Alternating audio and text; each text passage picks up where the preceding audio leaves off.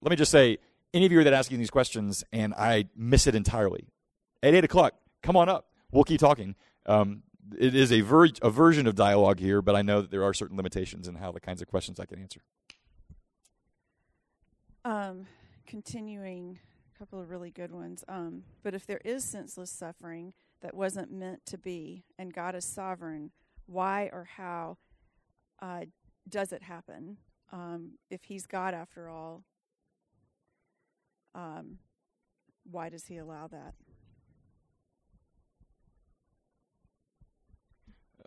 I don't mean to be a pat answer, but as a pastor, for me to walk into any number of situations in where there is suffering that is all of a sudden and a shock, and nobody saw it come in, and it's just absolutely egregious, and if my intention is to walk in there both on day 1 or day 100 and say, well, now here's the reason why it happened, that is information to which I am not privy. And in the moment, even for me to tell someone, well, this is the reason why, does that help? It wouldn't help me. The question about if God is sovereign over all things, why does he permit it? Again, I'm falling back to what Keller says there. To pin an answer to that that even is logical. Who cares if it's logical? Does it help? No. I just know the one reason I know one reason it's not. There is senseless suffering in this world for reasons I cannot explain.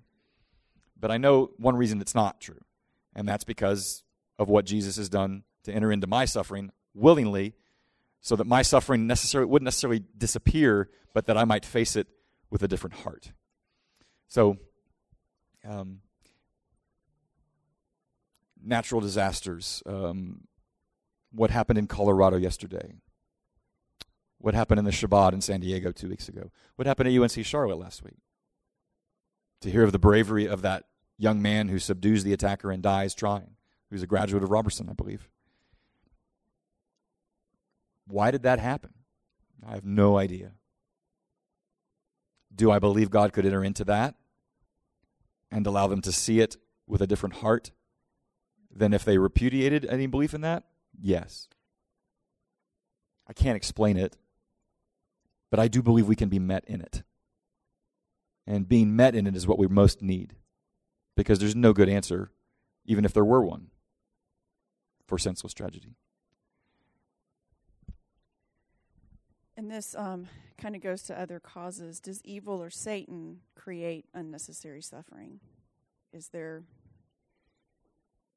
the evil or does Satan cause any of that? A couple of questions along those lines that have come in. If you've never read the book Screwtape Letters by C.S. Lewis, I heartily recommend it. David Foster Wallace is an author I've mentioned a lot of times in sermons around here, and he was not a believer in God, but his favorite book was the Screwtape Letters. And if you don't know about that book, it is C.S. Lewis's imaginary attempt to think about what would two demonic representatives, two demonic ambassadors, if they wrote letters to each other about how to thwart the intentions of God, what would they say to one another? And in the preface to that book, he says, the two greatest dangers of anybody who believes in God is to think that there is no demonic forces out there, or to think that there is one under every rock. Either is an error. And I'm not sure who it was that first said it, that the best trick the devil ever pulled was to make people think that he didn't exist. So Paul, the Apostle Paul in the book of Ephesians says our war is not against flesh and blood.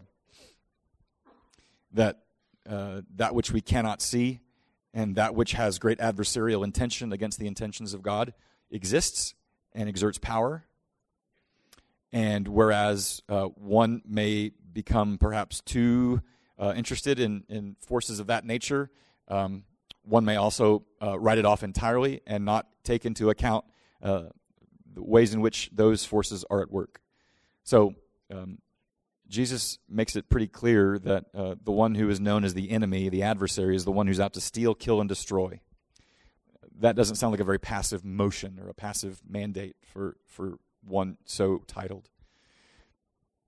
Therefore, as a Christian believer, I would say it's fully realizable, it's fully rational to argue that there are forces that perpetrate that which is contrary to God's designs, but who have a shelf life and an expiration date.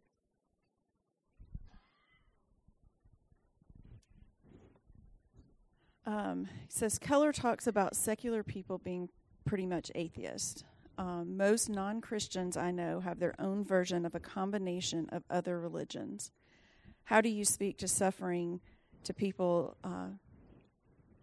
How do you speak to suffering people to show Christianity is better than their means of coping and beliefs?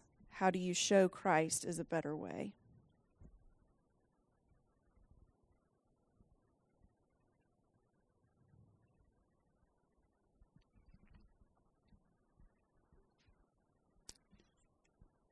Sociologists would say that our era, for all of the conversation about people evacuating churches, the number of people who claim a spirituality but are not participatory in any organized religion is as high, if not higher, than any other day, which is rather baffling to those who come from a secular sociological point of view, because, as you heard Keller say last week, the premise that most sociologists operate on, most modern theorists, is that the more you add science into the mix, the more we understand the universe, well, then that will naturally lead people to lift out anything of a transcendent or a spiritual nature from their worldview, and that's how we get a more secular world. And yet, the amount of people who ascribe some sort of appreciation, belief, or faithfulness towards that which is transcendent, towards that which is more of an agnostic belief in spiritual, is as high, if not higher, than any other day. So it's sort of a conundrum to most people that assumed another, a higher trajectory towards having no religious faith. And so in that environment in where people don't flock to maybe more traditional forms of religious faith like Christianity or Islam or Buddhism, here's the word, bricolage.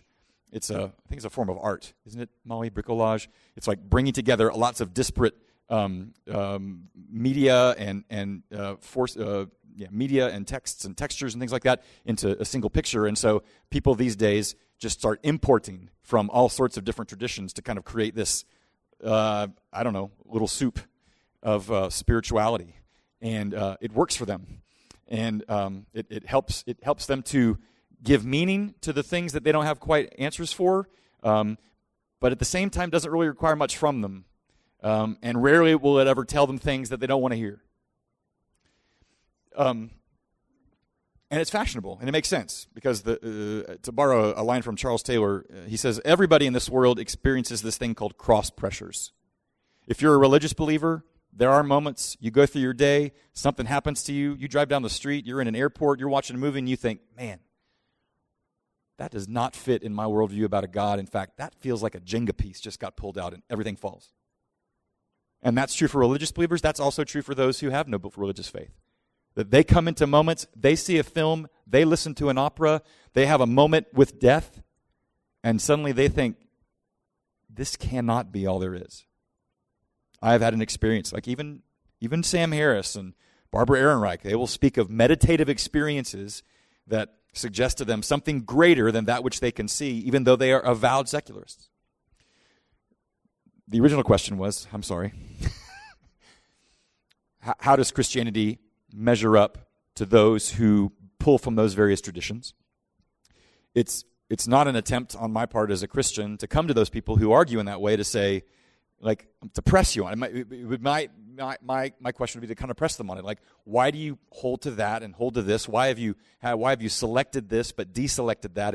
And why do you feel as if you're able to arbitrate on a given religious tradition and say that this works and this doesn't? And therefore it becomes sort of can be kind of a self-serving way of operating, but with an understandable intention, and that is to kind of retain meaning in the face of abject suffering. Like Keller kind of rattles off there at the end, Jesus represents a unique response to the place of suffering, in that although there are other pagan traditions in which there are dying gods and rising gods, none of them are out in public, humiliated, full of angst and anguish, as he was, and for a purpose. And so is it a logical response to that, or is it more of I'm more compelled by that story? Because that story, I think, has explanatory power for my understanding of suffering, but also for my hope that that suffering will one day come to an end. That if he was the one who closed his eyes in death and then opened them up on the other side of death, then that means that death does not have the last word. And so it would kind of depend on what other traditions is somebody borrowing from. How does that tradition measure up to the story of one who says, my love is real and everlasting, and it's even stronger than death? Okay, let me stop there. If you ask that question, come up to me later and help me make sure I was even close. Does suffering drive us to a dependency on God? It can. There's a certain choice in the matter. The most poignant experience of suffering that my family ever experienced was when we lost a daughter. She was 5 days old. She died in my arms. We were singing Come Thou Fount to her when she died. And it was right before Christmas. And everybody looked at us and said, I'm so sorry this happened to you at Christmas. And we said, no, this actually is the clearest Christmas we've ever had. Because in a moment like that, the tinsel didn't matter. And the point of singing Joy to the World did. Because of what we had lost was real. We wept, and we were angry about it at moments and had to kind of wrestle with that anger. But perhaps like no other moment, were we faced with a certain measure of peace and thanksgiving and appreciation for what we had, and we're humbled by it. So I would say that it can, and I don't pat us on the back for the way in which we responded in that way. I think there are all sorts of suffering. There are families in this room and in this church who have lost people that they've known not for 5 days, but for decades. And surely those are moments in which there is opportunity to be driven more into your meaning, but there is also the challenge that can actually make you harder or more bitter. And so the invitation to us all in moments of suffering, if we come from a Christian point of view, is to take our tears to God, to express our anguish without a shame to God, and to grieve, as Paul says, as those who still have hope. Because it can be tempered by that, and therefore driven more into our belief that there is a reason for hope. There are a couple that have come in about sanctification and God's purpose. Does the way this one is worded, does the sanctification of God's purpose disregard our personal choice? So how does sanctification and personal choice enter into purpose? First of all, for those of you in the room that said, sanctif what? Sanctimonious? Oh yeah, you guys are excellent at that. Sanctification is just a biblical term for the idea of us becoming more and more resembling the heart of God by the inner renewal of our innermost being, which is a work of God affected upon us by virtue of the influence of God's Holy Spirit.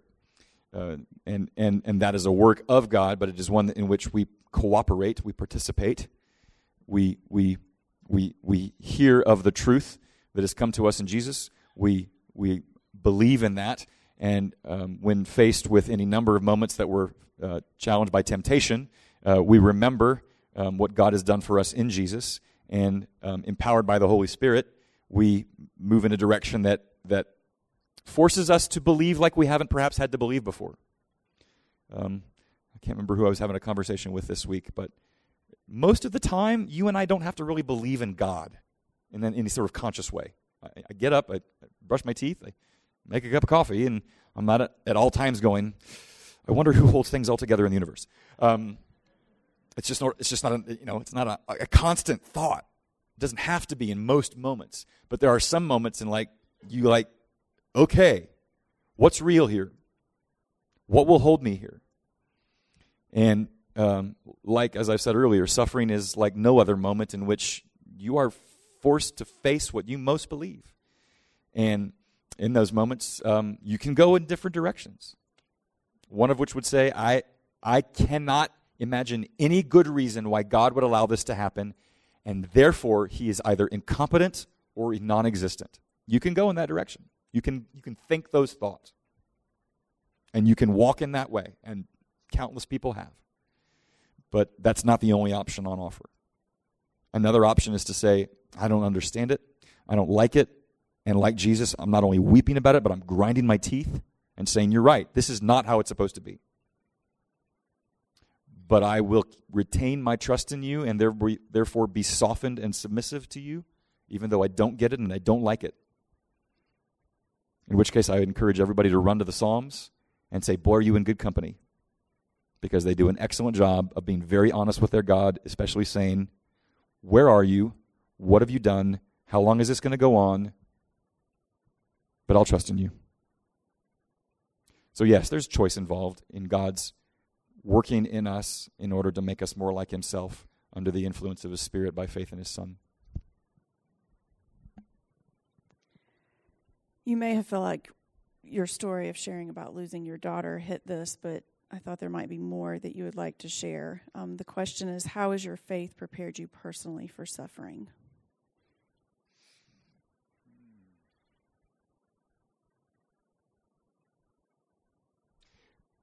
I will tell you, when Bella died, I ran to John 11. And as you've heard me say, if you've been around here, if I've preached a funeral that you've been a part of, I've pulled from that text a lot because I drew a lot of solace from that to know that the only one that was as sad and as angry about the death of my daughter as me was Jesus. And so I ran to that story. I guess, how was I prepared? I knew that story. No one's ever prepared for the kinds of suffering they encounter. Not to say that, get ready, it's coming, and you'll just be knocked on your backside. You will. But I don't think there's any way that you can kind of, like with the recoil of a shotgun, there's no way to kind of pull it in tighter so that when the recoil doesn't happen, it doesn't leave much of a bruise. You're going to be bruised regardless. I do think if you want to talk about preparation, like it's kind of like premarital counseling.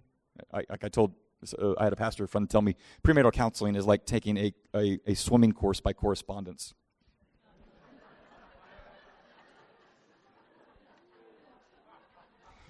You put your toe in the water. Oh, this is great. I'm learning to swim. I think that's about as best as you get in terms of preparing yourself for suffering. I'll give you one way to go to the house of mourning. Go to somebody's funeral, even if it's somebody you don't even know. Consider the story of Jesus. He suffered. Read the Psalms. They suffered. And they believed in God. You prepare yourself by just realizing it happens. And sometimes people are so shocked and astonished that it does happen, they kind of get angry, going, I can't believe this is happening to me. And Jesus would kind of look back and say, I can believe it. So is that preparation? I don't know. It tips you off to the reality that it will happen. And I think as we all become to be more acquainted with the ways in which it does and our participation with those who are in suffering, when weeping with those who weep, I guess those are forms of preparation. But when it does come your turn, expect to be winded and to be wondering and maybe to be doubting and maybe to be angry. And that's okay. I think we have time for one more. What is the role of prayer when we are suffering?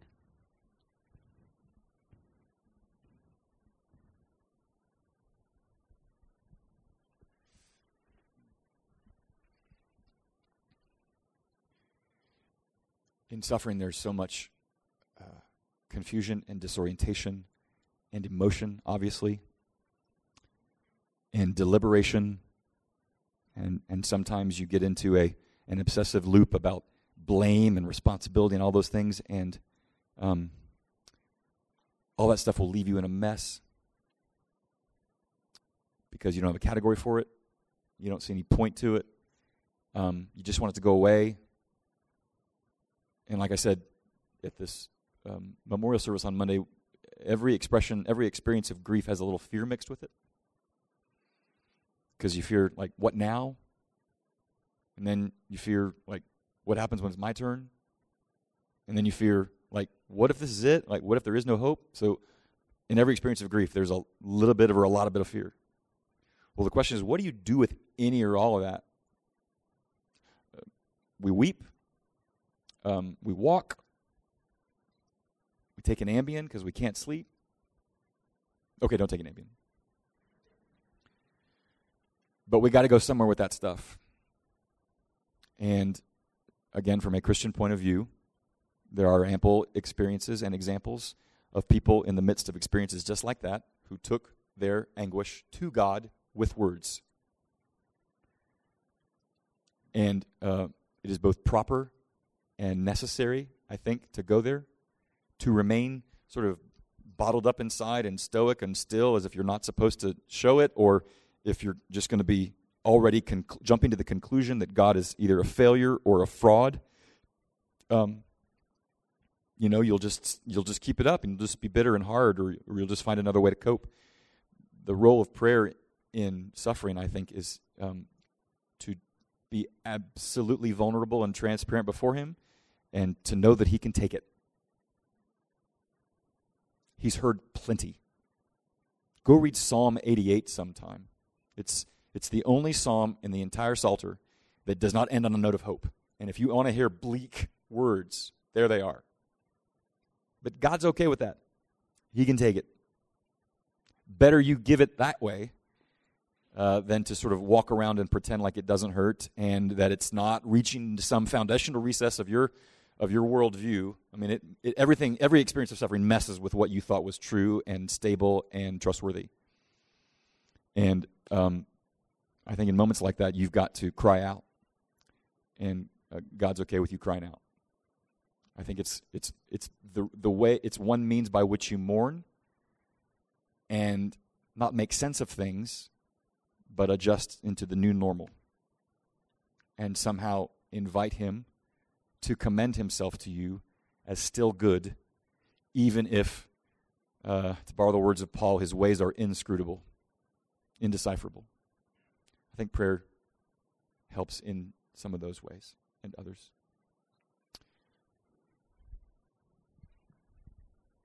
Do you want to do one more? This is really hard. There are a lot of really good questions and so many that we could be here for another few hours. I do want you to know that they are not getting lost on this phone here.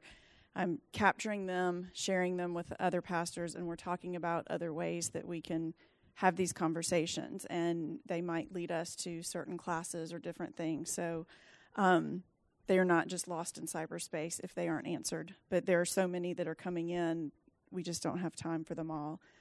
Do you want to do one more? Okay, one more? Okay. Then we'll call it a night. I'm struggling with a loved one's desire to quit life, and after a long time of trying to love and console, I have lost sight of how suicide is any worse than living in such deathly depression. Could you read it again? Mm-hmm. I think.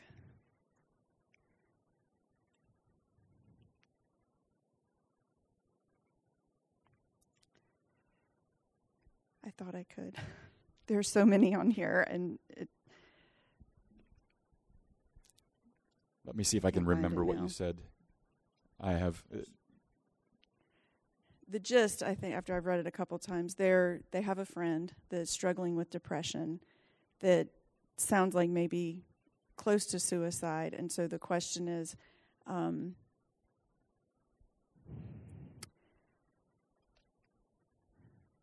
someone help me if they heard it or who asked it? Better than the suffering that they're experiencing. Would the suicide okay, so one has been sought to be of great care and comfort and counsel to someone who has contemplated suicide for a long time, and given the degree of suffering that they're facing, the question they're wondering is, would it not be preferable Would suicide not be preferable than continuing in the suffering? I found it. Okay, good. I have lost sight of how suicide is any worse than living in such deathly depression. Mm.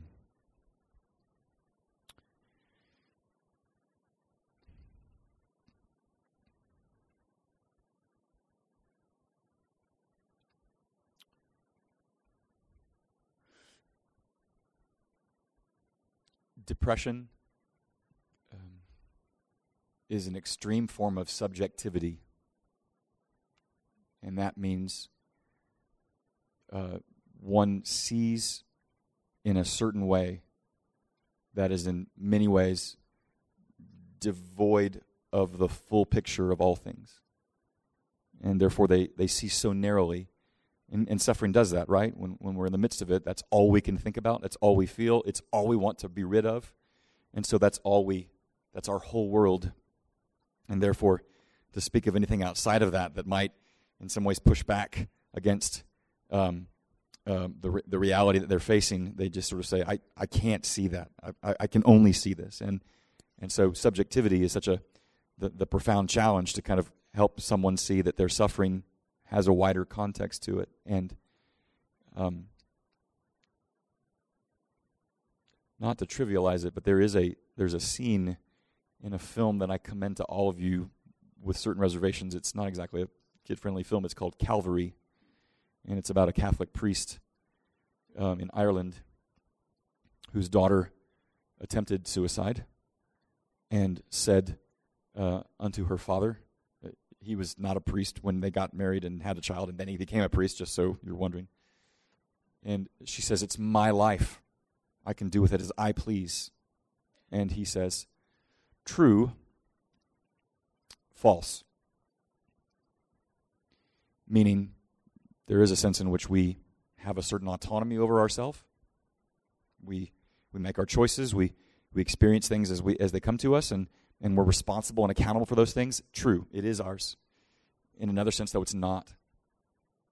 It's not just your life.